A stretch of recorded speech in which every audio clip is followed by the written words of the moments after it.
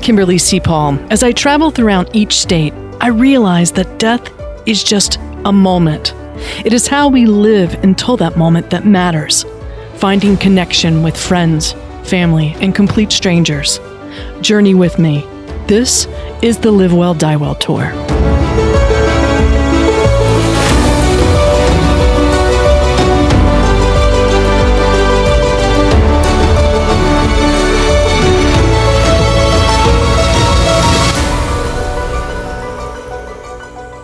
Well, I'm so happy to be talking to Elizabeth Copeland. We've been working together for the last couple of years, and she is really the person behind the Grief Dialogues. And I know you have an event coming up, Elizabeth, but before we do, let's briefly tell people what is Grief Dialogue, because I know what it is, but I want everyone to know what it is. Thank you, Kimberly. And it's been a pleasure to work with you these last few years. And so Grief Dialogues it's a nonprofit that I formed to start new conversations around dying, death, and grief. And we do that through theater, through live performances. I also promote other types of art. Out of grief comes art is our motto. I just happen to focus on the playwriting. So that's my form of art. But like I said, we have all different types of art on our website, griefdialogues.com. And we prepared these plays, and at first we did them. We would do like a series of 6 short plays about various aspects about dying, death, and grief. And we would have them in a theater open to the public, and we each evening would be moderated by another, perhaps end-of-life expert or therapist, etc. And the public loved it, and we actually were quite successful with that. And then about a year ago, I realized that I really wanted to expand my audience, and the way to do that was to start to get the message about dying, death, and grief from an emotional standpoint to healthcare providers. So I took Grief Dialogues and I created what's now called Grief Dialogues Healthcare Education. And I've now worked with several hospitals, with medical school, University of Washington School of Social Work, etc., to bring these performances and allow medical providers to watch them, reflect on them. You know, theater is the greatest empathy generator. I love that. Yeah, you're right. You're absolutely right. You know, when we were in New York Reimagine, the first one, I saw you had videos of this play, and I was like, yeah, I mean, it touched me, but I cannot tell you how surprised I was of how much it touched me. I'm a theater buff, but I was thinking end of life scripts and a play. I was blown away, first of all, just seeing it on a screen. And then you and I collaborated in Los Angeles, and there was this play right in front of me. I cannot tell you, it gave me chills to be in that audience. And I would occasionally look over at you and be like, that woman is crazy talented. Because you opened that whole day up and you set the tone. The actors were great. The director was great.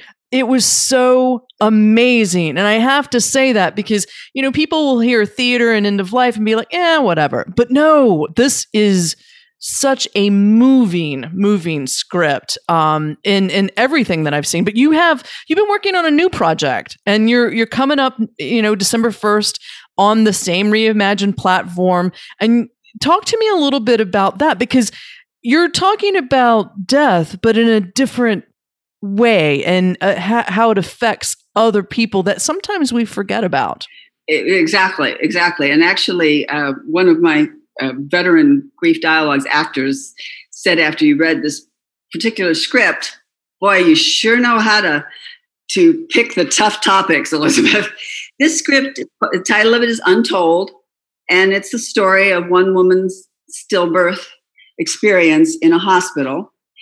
Her doctor and the nurse have also experienced child loss, not stillbirth, but other forms of child loss.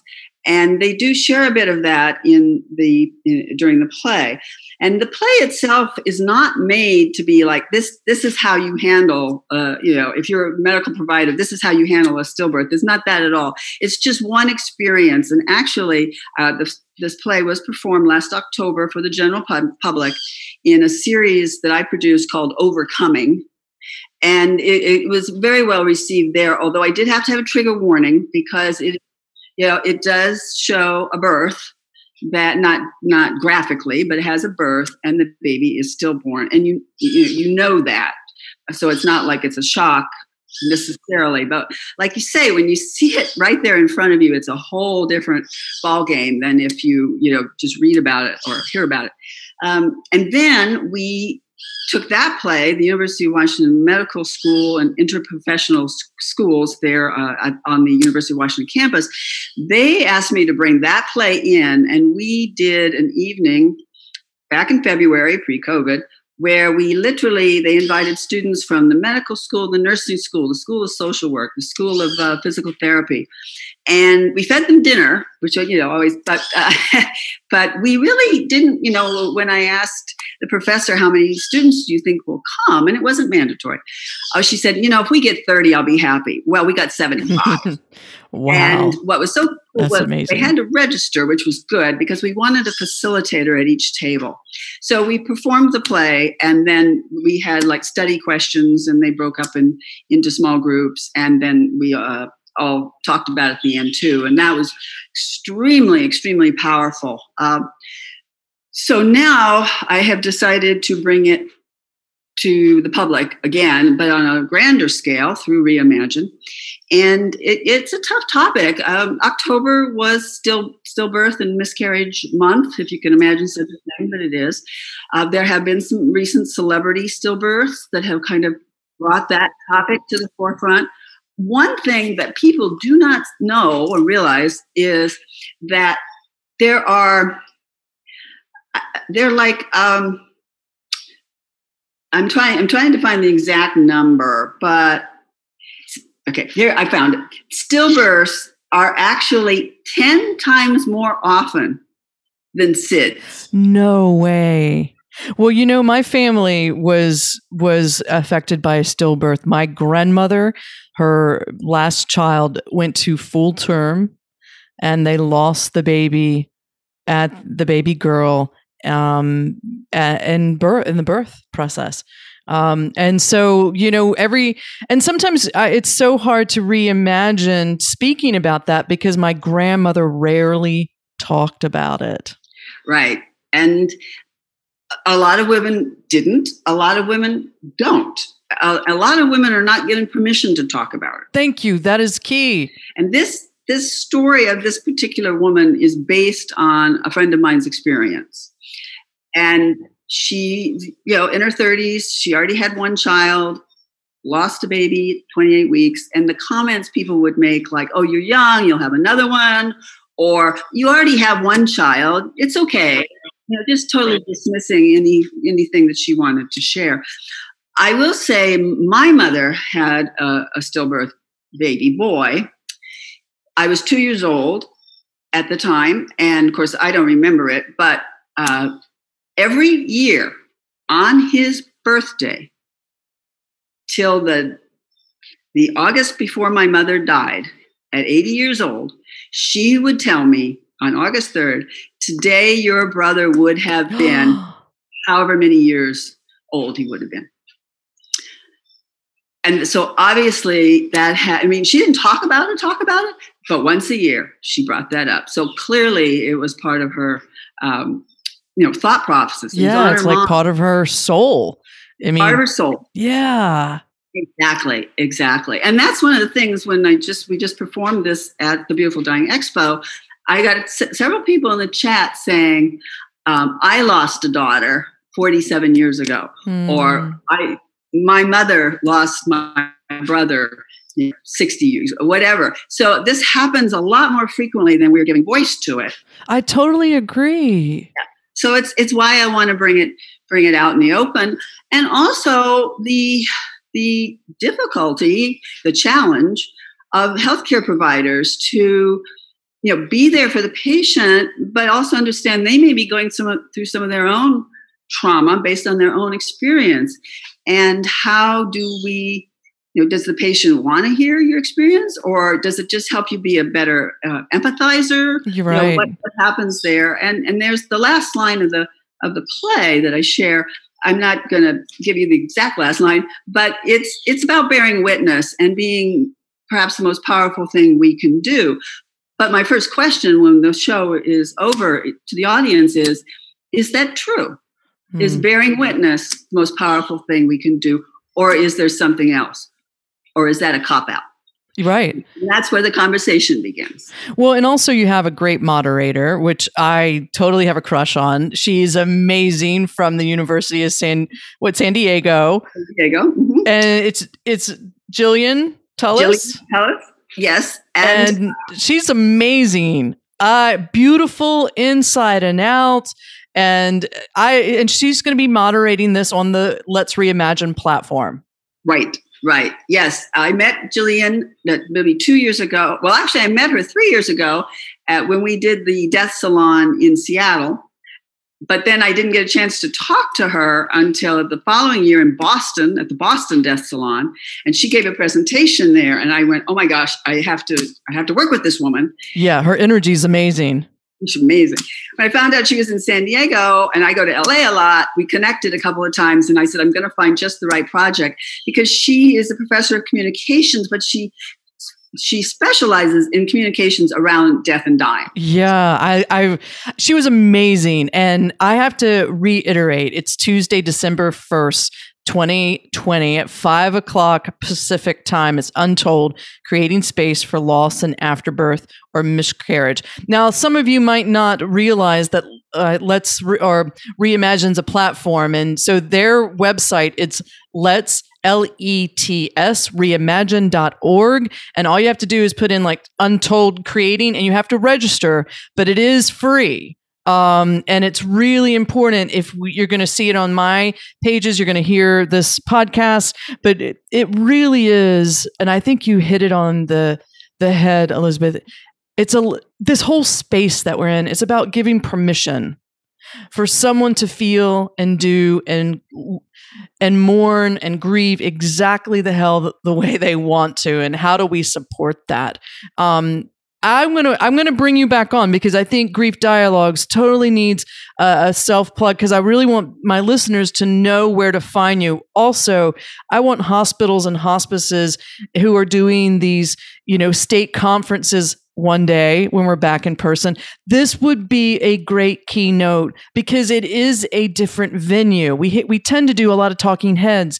This is a play that could tap into the warriors out there actually doing the work and revive them and remind them why they do what they do.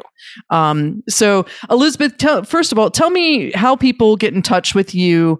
I know you heard birds chirping. She's via Zoom all the way from Costa Rica, so we have to forgive the little chirping of the birds, and I love it, by the way.